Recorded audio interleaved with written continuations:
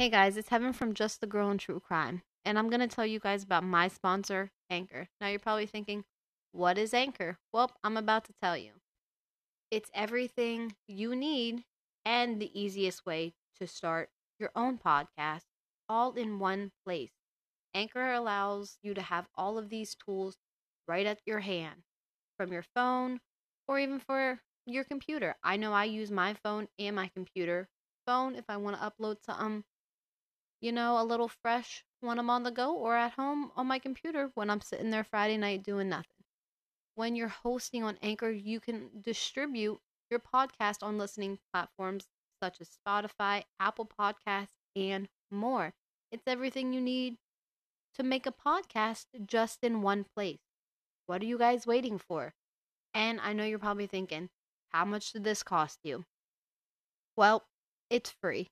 Totally free.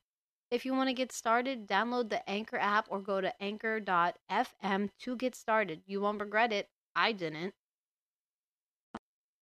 Hey guys, welcome back to Just a Girl in True Crime. I'm your host, Heaven, and tonight we are doing the final part of the Cleveland abduction. We're not doing the final part of my podcast. And if you follow the Facebook group, you know I said I went into deep dive and there was a lot of information I wanted to grab out. And I just want to get started. If you didn't listen to part one, I highly recommend you go back and listen to that so you're all caught up. All right, so let's get started. Cleveland 911, you need... Hello, police. Help me, I'm Amanda Berry. You need police, fire, or ambulance. I need police. Okay, and what's going on there? I've been kidnapped and I've been missing for 10 years and I'm here, I'm free now. Okay, and what's your address? Calling me from... Huh? Looks like you're calling me from... I can't hear you. It looks like you were calling me from... Across the street, I'm using the phone. Okay, stay there with those neighbors. Talk to the police when they get there. Okay. Okay, talk to the police when they get there. Okay. Hello? Yeah, talk to the police when they get there. Okay, I'm on the way right now. I We're need going them to send now. them as soon as we get a car open. No, I need them now before he gets back. All right, we're sending them, okay? Okay, I mean, like, Who's the right guy? now. Who's the guy you're who's the guy who went out? His name... All right, how old is he? He's like 52. All right, and Steven, I'm Amanda Berry. I've been on the news for the last 10 years. okay, I got that With here. I already. Regina. And you said what was his name again? And is he white, black, or Hispanic? I'm Hispanic.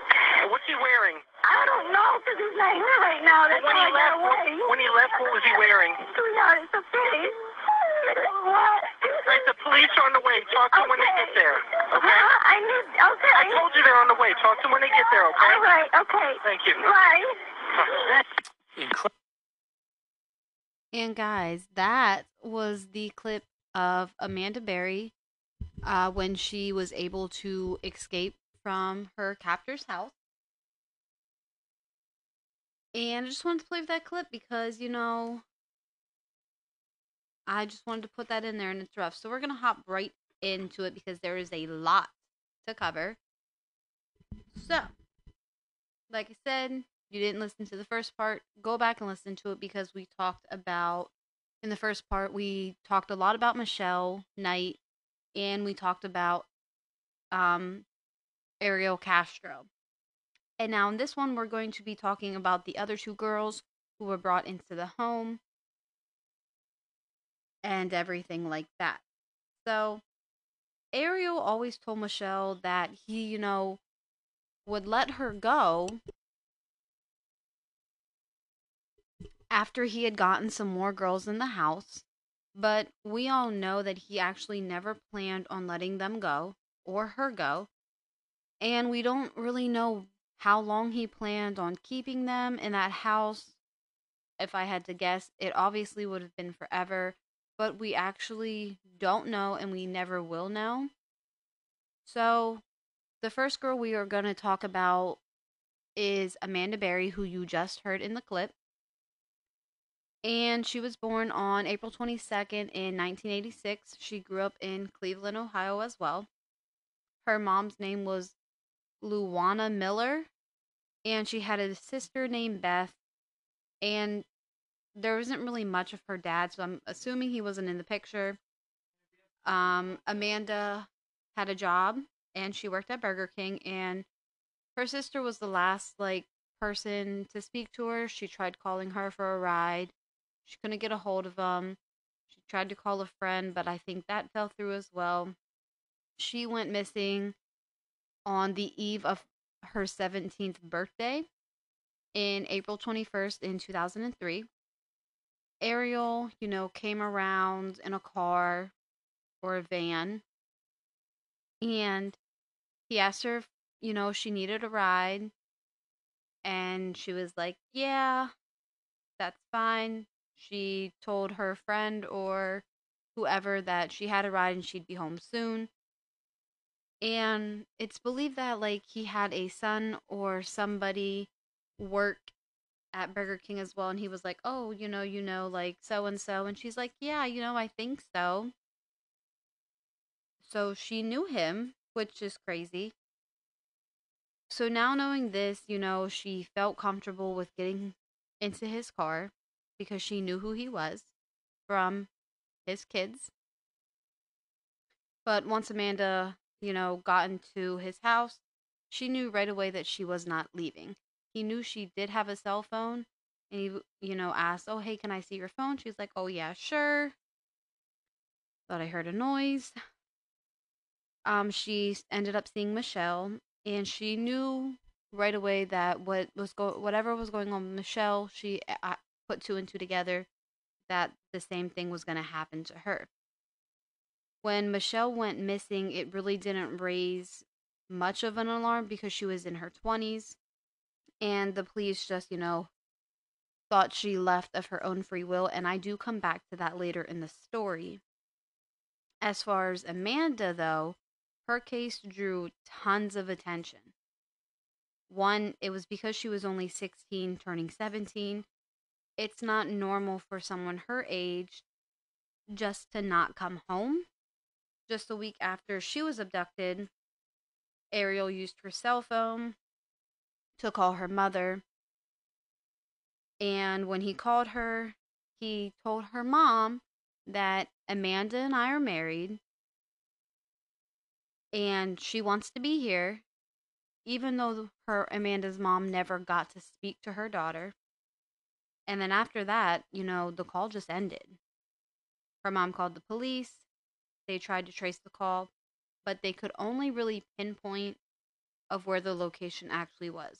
The call was placed somewhere near West 58th Street and Clark Street, and they thought, if this person used the phone again, they would be able to get a better location on where she was. But the phone was never used again, which is kind of sad.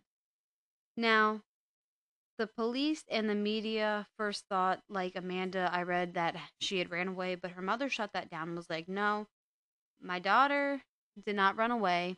Something happened to her. She just wouldn't leave." Okay? So Amanda was kept, while she was kept in the house, she kept journals. Ariel ended up giving all the girls journals eventually, and out of all of them, this is going to be very graphic of what I found. Amanda kept the most detailed journals. In one of the journals slash diaries, in a 300-page book, Amanda described how a day was after she was abducted. Ariel had, made her shower with him, and then he locked her onto a pole in the basement, just like he did with Michelle. And she put chains around her stomach. So all of that he did. After a while, he did let her come up, like he did with Michelle. After she came up from the basement, though, she was put into a bedroom where she was chained to a radiator, adding zip ties along with rusty chains. And her only food was cold McDonald's or Burger King, which he bought to her once a day.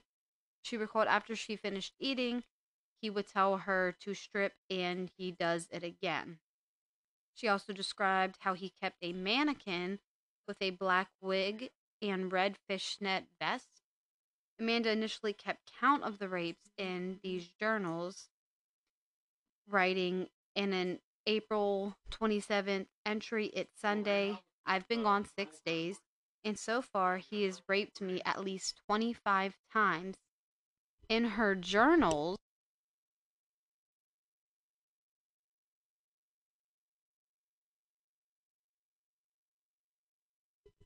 she said how he would slobber on her face and he was obsessed with her breasts, telling her, "These boobs are mine. I put in my thing. Ew, that's nasty."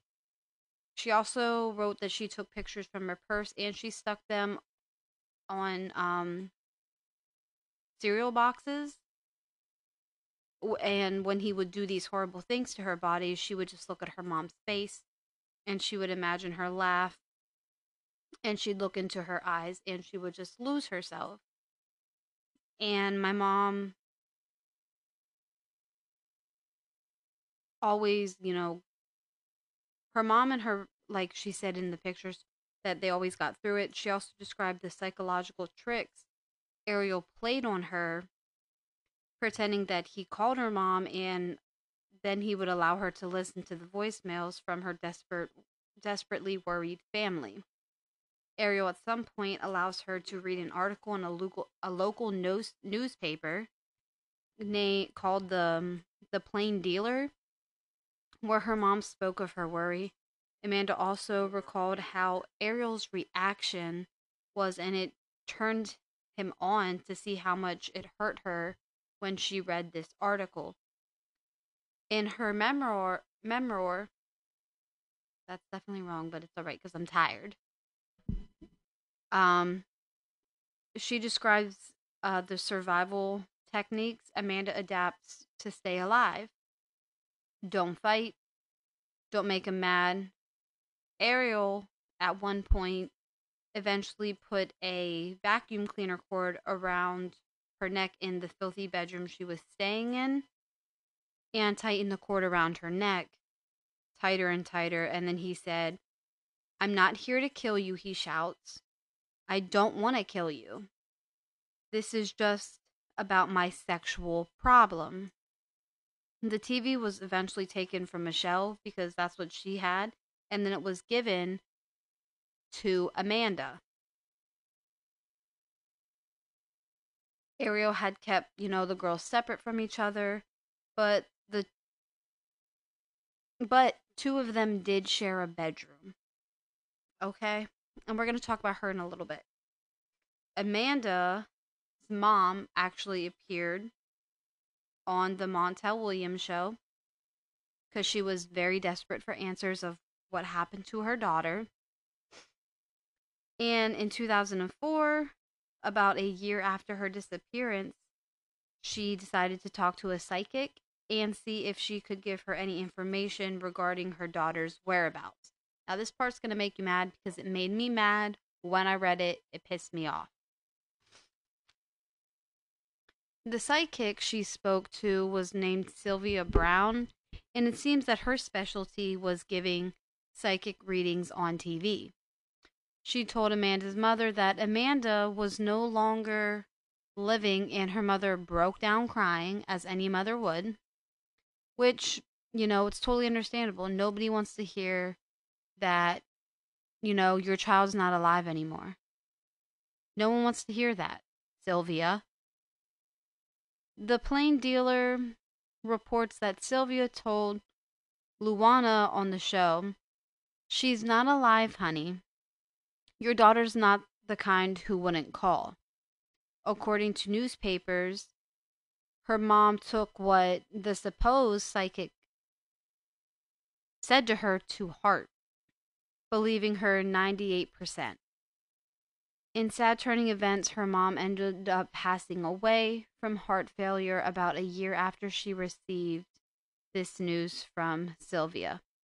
She was only 44 years old, and many believe that she died of a broken heart. Believing her daughter died All thanks to Sylvia, this psychic. I almost said psychotic.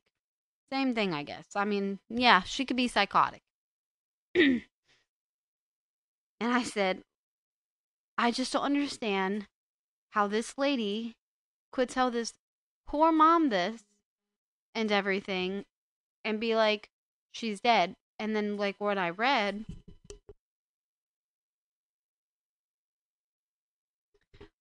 further down, she had problems with like other people's cases that she tried to do like similar stuff to.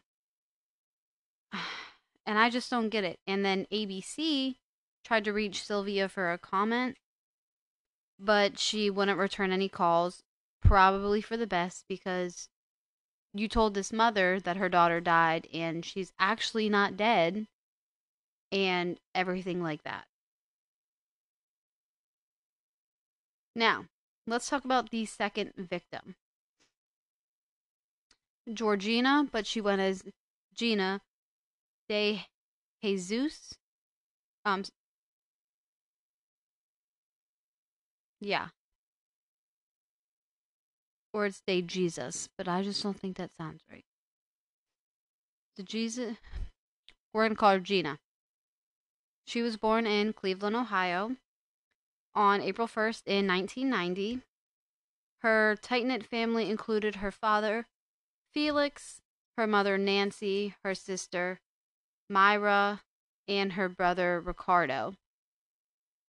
As a 13-year-old, Gina almost walked 40 blocks from her home in Cleveland to the Wilbur Wright Middle School, passing through commercial areas mixed with rundown, frequented frequently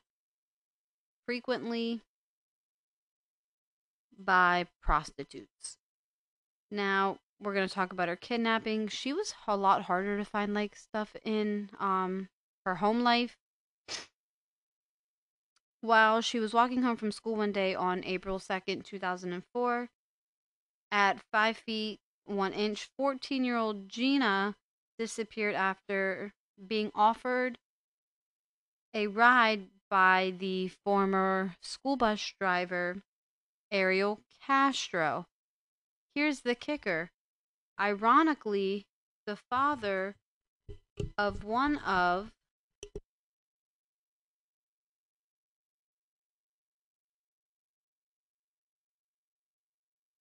Gina's friends, Arlene Castro, who was last to seen Gina alive prior to her disappearance because they were supposed to go Arlene was supposed to go to Gina's, or it was the other way around, and one of them called one of their moms and they were like, "No, you need to come home." So they just split ways.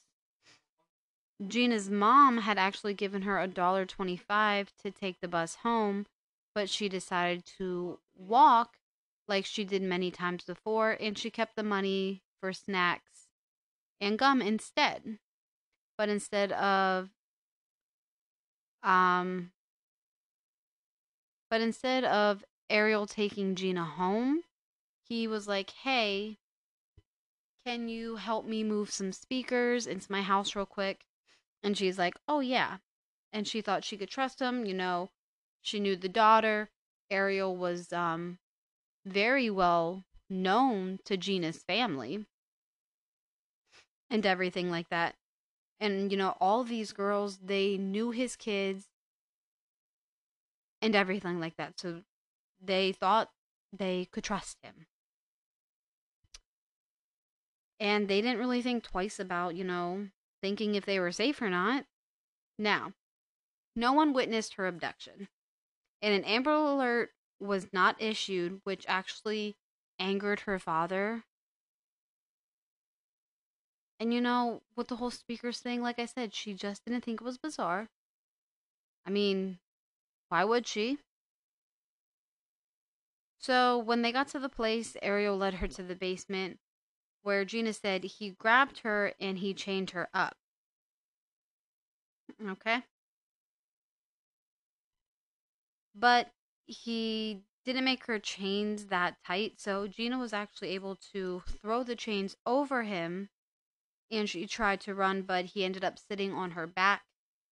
Gina just started to kick him, and she said she actually did end up bruising him really really well, so or really bad. As Ariel overpowered her, she tried to scream for help, but the radio was too loud in the basement, and so was the radio upstairs in the living room. Ariel did some weird things. Like Gina said, he would take her hair and put it in his mouth. She didn't know why he did that, but she found it to be very gross.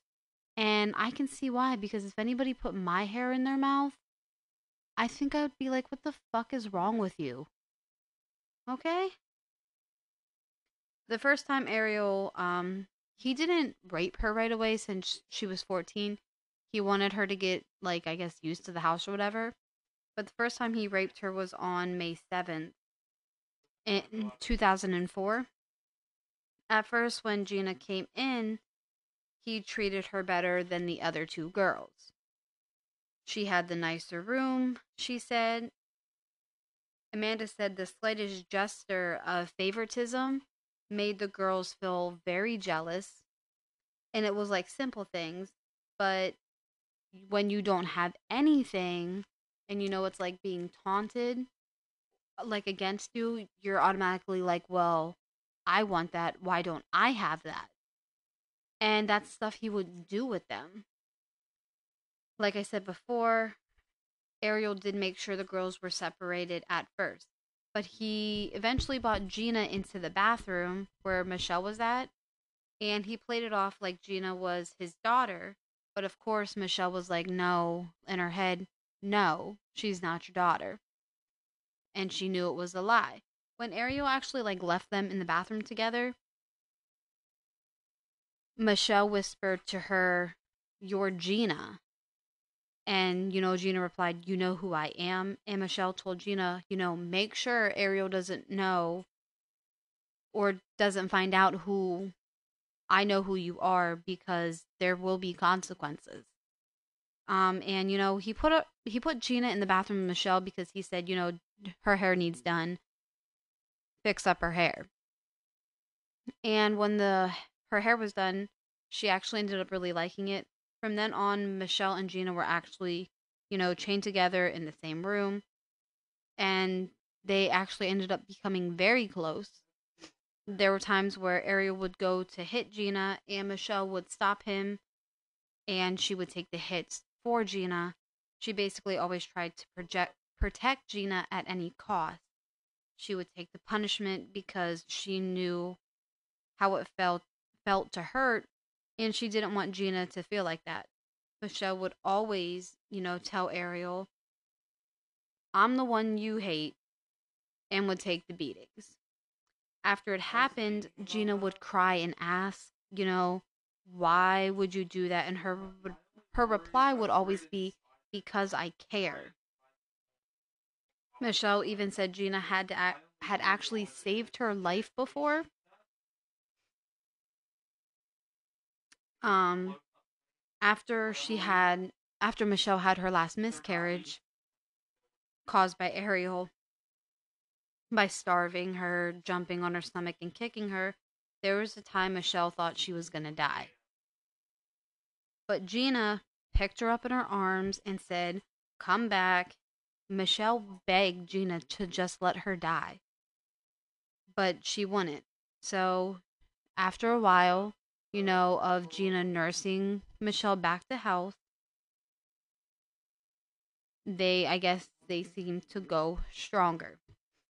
It seemed after a while, Ariel seemed to favor Amanda a lot because she was blonde, and Michelle thinks he actually had an obsession with blondes.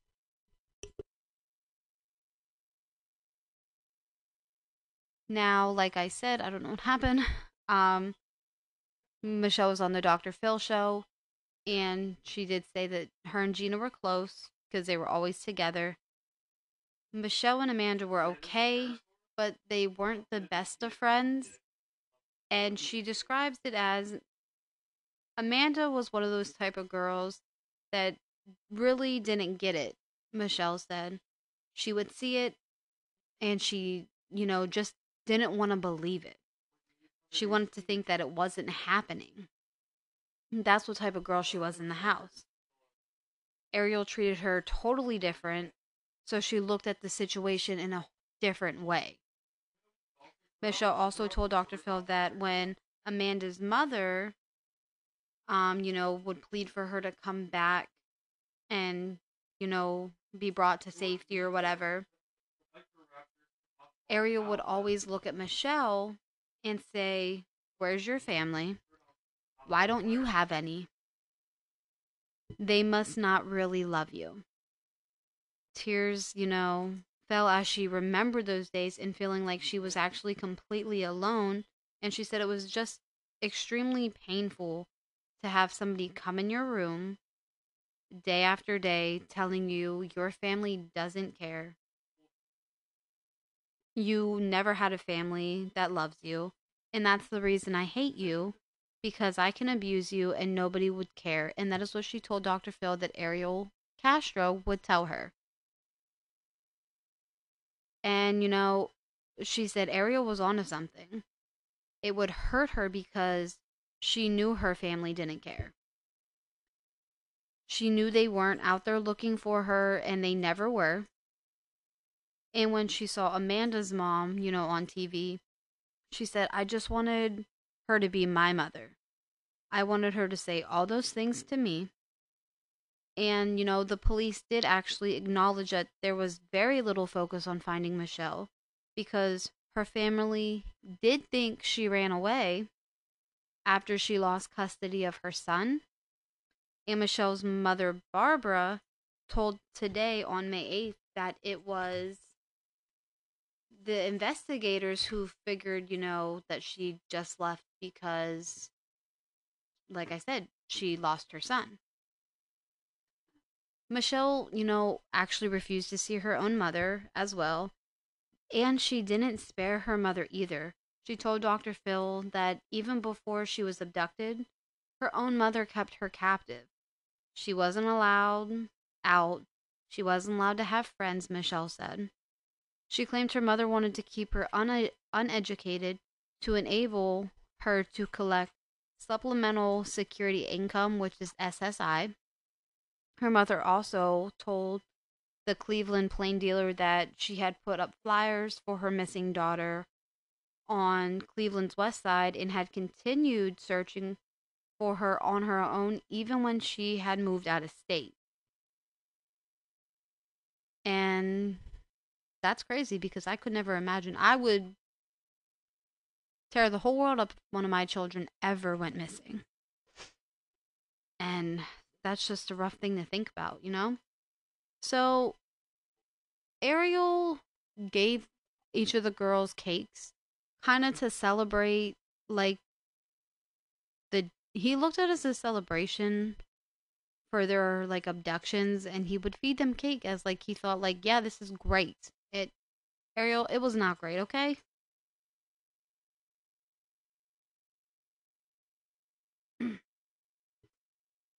So since Gina and Michelle were basically together all the time, their room was actually really, really in bad condition. Their mattress was infested with bed bugs, and they said, they've installed them on the mattress at night. They probably were getting bit. And when they told Ariel, he just got like one of them plastic covers you can just put over the mattress and was like, have at it. I don't know what else to tell you. So eventually, Amanda had gotten pregnant with Ariel's baby, and she carried her baby full term. But, she didn't receive any prenatal care. She didn't go see an OBGYN. Nothing. Amanda had been forced to give birth to her child in a kiddie pool, like a blow up pool. And Michelle, acted like the midwife and basically was the doctor and helped Amanda deliver this baby. Amanda pushed her daughter out, who she named Jocelyn. But when Jocelyn was born, she was not breathing. Ariel then flew into a rage and said that if she dies, I'm going to kill you. And Michelle was terrified. The girls were probably terrified because they probably believed he meant what he said.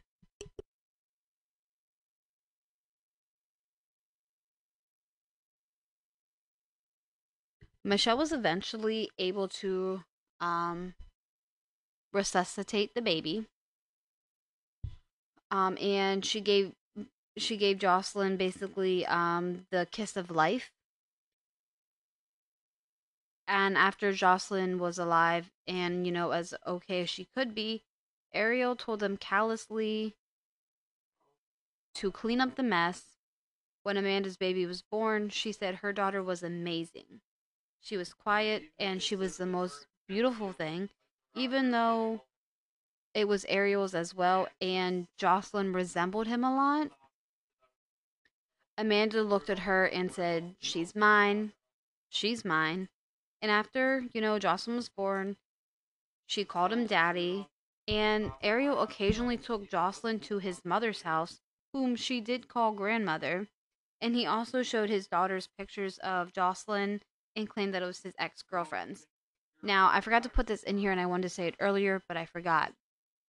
The daughters and boyfriends came because they did find, thought he was acting pretty suspicious and everything. When they tried to search upstairs, he told them not to go up there because something happened. And then when they came back, he actually put them down in the basement, and then they couldn't get in the basement. And one of the boyfriends were like, "They're down there." The two girls, because like I said, Michelle's didn't get much attraction. So Gina and Amanda, they thought were down there, and they were like, "No, it's flooded." Well, they ended up coming back over, and he put all three of them in a hot car, and the girl said, it was hot, but this was before she had Jocelyn. It was hot, and they, remember them, they were coming in and out, they were passing out. He let them look, and they just thought it was suspicious. And I believe he asked his son, do you think Amanda Berry is still alive? And the son replied, "Oh no, she's probably dead." And Ariel was like, "Oh, I wouldn't say that." So that was definitely weird. But I just wanted to throw that tidbit in there. And a DNA test eventually claimed that Jocelyn was Ariel's daughter. Now, the neighbors have actually called the cops like 3 or 4 times because they seen women on leashes, crawling in the dirt, and a woman clutching a baby banging on the window for help. One call was made by Ariel himself, saying that a fight broke out on the street, and was related, the other was related to Castro and his duties as a bus driver's officials say. But neighbors actually told a different story.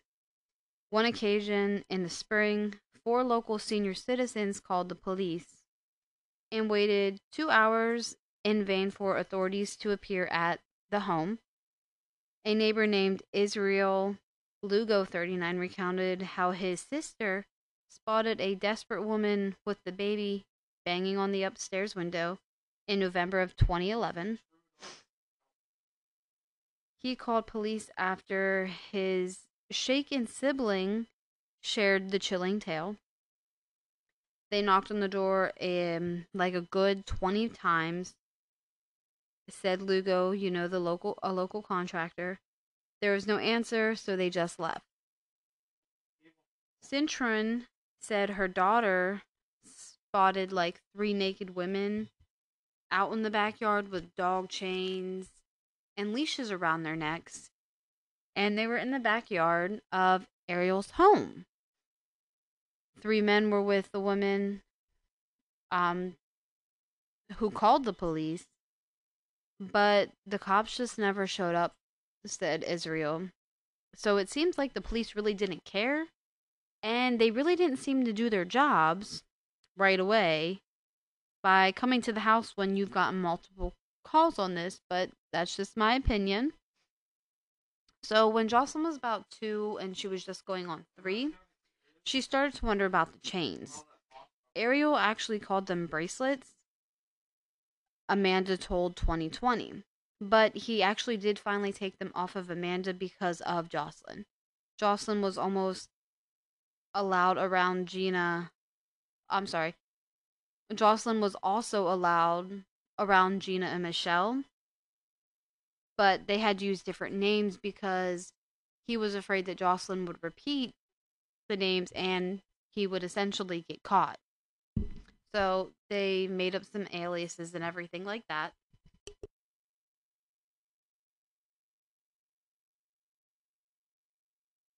Despite having to raise her daughter in captivity, she was determined, to give Jocelyn this some type of normal life, and she was determined that her child would learn and grow like other children. Amanda had turned one of the rooms into a classroom, and she told Ariel to buy books, even though he kind of like hesitated on that, but he eventually caved and bought books. So she could, teach her daughter. She posted the alphabet, shapes, colors on the wall, and she taught her daughter addition and subtraction. But Amanda said Ariel's relationship with Jocelyn was normal. He loved her, she loved him, but she always wondered whether he would do the same thing to Jocelyn like he was doing to them. Amanda wrote in her book, I know it's wrong, but I feel closer to him. I appreciate that he treats Jocelyn so well and buys her clothes and toys. I desperately want Jocelyn to have a normal life. On the days that he helps me do that, I actually feel some type of affection for him. I'm so confused. How can he be so good one minute and cruel the next? Now, it's not surprising that Amanda, did feel some type of affection with Ariel because he was being nice, to their daughter. She probably wasn't really feeling affection such as um gratitude because gratitude's given freely. Gratitude is that he was feeding and clothing and being kind to the child rather than what he was doing to her mom and the two other girls. And if Amanda did have some type of affection, it most likely to me would have been a survival thing. And it would allow her, under her circumstances of what she went through, she thought if she could get him to have feelings for her, as well for their daughter, they would actually have a better chance of, surviving and not getting killed. And it seemed to work. So when Jocelyn would start school, Amanda started this thing saying, okay, we're going to walk to school. They'd walk out of the room. She would say, okay, we're at the street. You got to look both ways before you cross. Then when they reached school, Amanda would give her a kiss, say, I love you, have a good day, I'll see you later. And then, she'd walk out of the room and she would then become her daughter's teacher. Now, let's talk about the day they were free. This is an exciting day. Jocelyn, walked down the stairs and she couldn't find Ariel, her dad. She ran back up to her room because Amanda and Jocelyn's door was unlocked, which never really happened. And, Amanda told her daughter he's probably somewhere in the house. Go check the garage, go check the basement, go check all around. So, her daughter did. And when she came back up, she said Daddy's car was gone. Amanda thought this was a trick because Ariel had done this before. He would accidentally to him leave the door unlocked to see if any of the girls escaped. And when the girls would try to escape, if he caught them, there would be severe punishments. So she wasn't sure if this was like trick he was playing or if this was actually real. Well, Amanda actually peeked like out the window a little bit and she actually noticed his car was gone and he was nowhere to be found. Amanda thought, should I really do this? And it's totally understandable that she would think like that because she was probably terrified, as she should have been. If you hear that noise, it's that my cord. There's something wrong with my microphone. She told herself that, if she was going to do it, she needed to do it now and she needed to hurry up just in case he came back. So she made her way down the steps to the front door, which was unlocked, but it was wired with an alarm system. She was able to stick her arm out through the locked storm door and she started yelling for help. Someone please help me. I'm Amanda Berry. Please help me. On May 9th, 2013, a man named Charles Ramsey had helped her get free. Another neighbor named Angel got to Amanda before, but then he decided to walk away.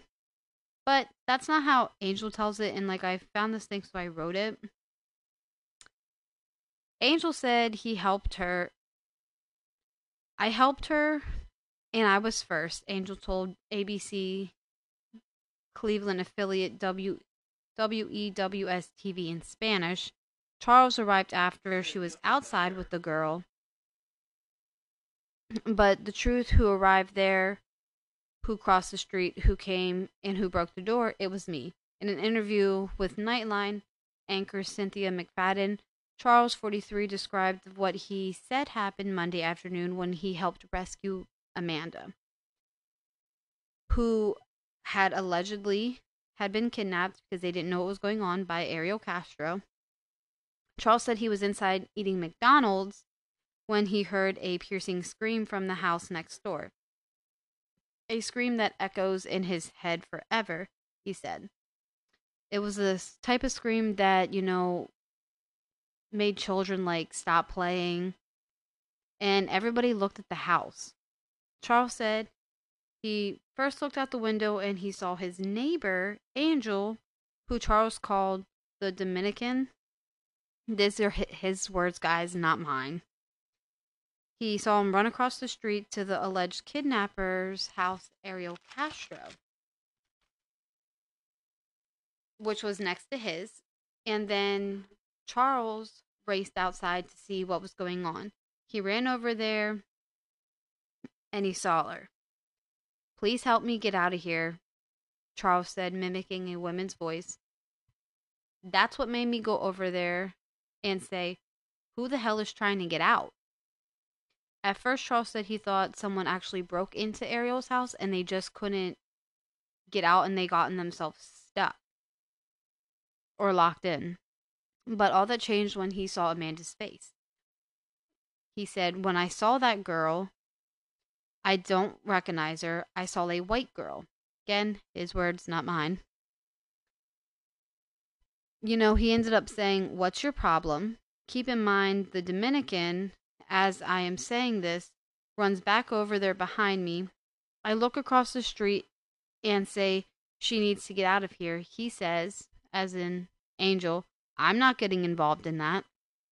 Charles said then he did what he had to do to get Amanda out of the house. When the door wouldn't open, Charles said he helped her bust out the aluminum bottom so she could get out. And as soon as Amanda got out, she reached in and she pulled Jocelyn out as well. After they got out, Charles called 911. So, he took the phone, called, and then he told Amanda, now listen, you go across the street and you see that fuck that didn't help you, you go get his cell phone and you call 911 from his phone. That way, while I'm trying to get through and you're trying to get through, we both bound to make this happen, Charles said. That's when Amanda ran across the street and made that dramatic 911 call that I played for you in the beginning. Now, mind you, while all of this is going on, Michelle and Gina are hearing all of this hard knocking on the ground floor. And Michelle's like, we need to hide because they thought Ariel had came back and he saw Amanda get out. So, they were like, we gotta hide. We gotta do something. So, they hid. When the police came in and they were like, police, Gina wanted to come out, but Michelle's like, no, it's a trick. I don't think it's police. No one knows we're here. And And then when Michelle saw an officer, she jumped into the arms and they didn't let go and they were rescued. They were finally free at last. Ariel was arrested that same day at the place you guys know, McDonald's. And of course, he wasn't the only one who was arrested. His two brothers were actually arrested as well, but they were actually released later since they had no involvement in the kidnapping. All three of the girls and Jocelyn were taken to the hospital, from where Amanda and Gina were discharged the next day, while Michelle actually spent 4 days in the hospital, and then she was released. Ariel did end up pleading guilty to a total of 937 criminal counts of rape, kidnapping, aggravated murder, attempted murder, and assault. He was sentenced to life in prison plus 1,000 years without parole. Ariel also forfeited his assets, including his house, which was to be demolished, which it is. It's no longer standing. Before his sentencing, Ariel spoke for 35 minutes, during which he said he wasn't a monster and he was sick. He said to be addicted to sex and pornography, and even claimed that he had never beaten or tortured the woman, and most of the time, the sex he had with them was consensual. That's not consensual sex.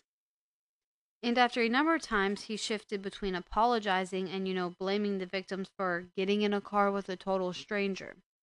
He also blamed the FBI for failing to catch him.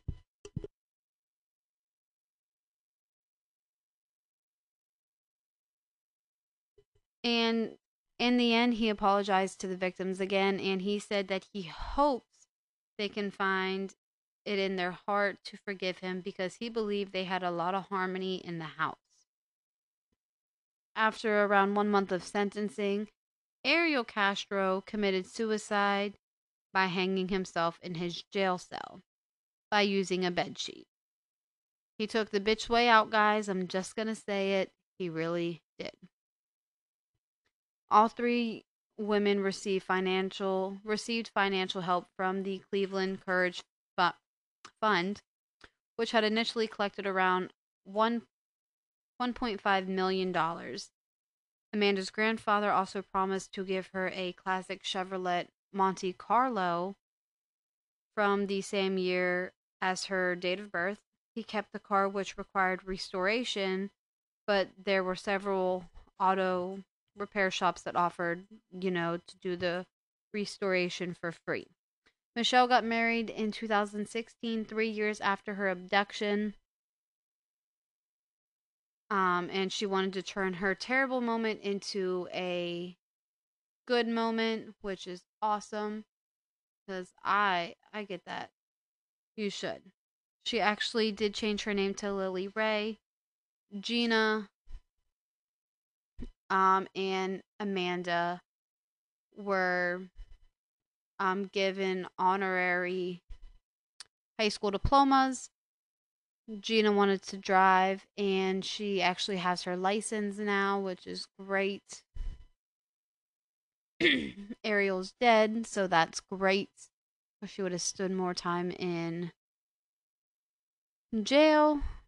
But, Ariel also said that when he went into the Family Dollar, when he when he kidnapped Michelle, he actually wasn't planning on he didn't have anybody in mind. She was just there. So it's rough, guys. I mean, Ariel calls himself he's not a monster, which nope, you're a monster.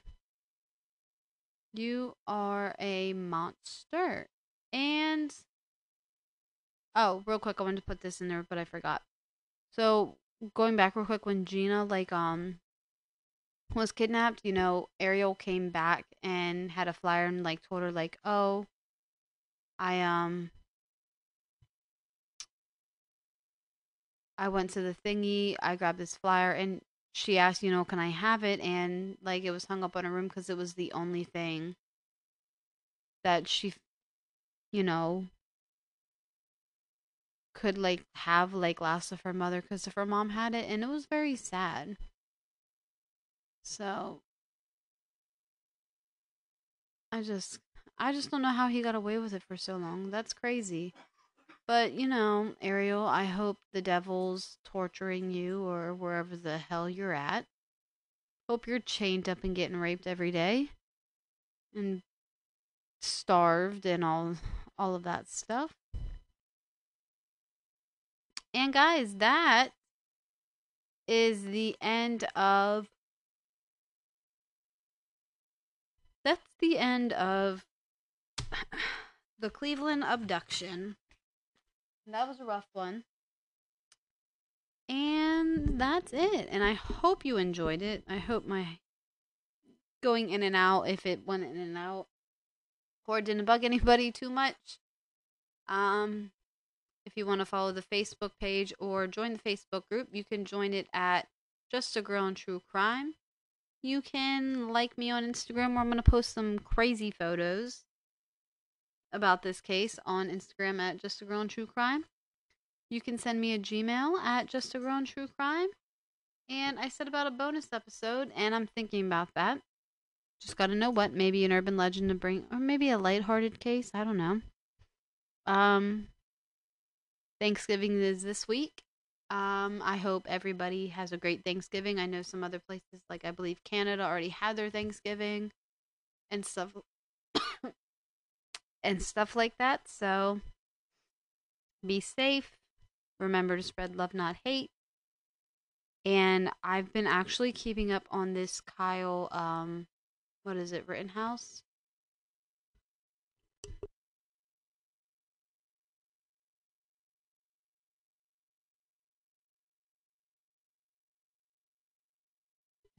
Okay, yes.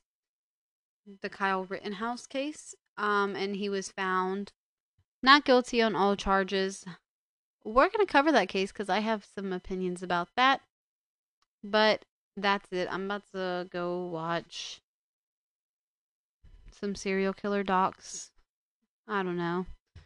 But I hope you enjoyed it, and I'll be talking to you guys later.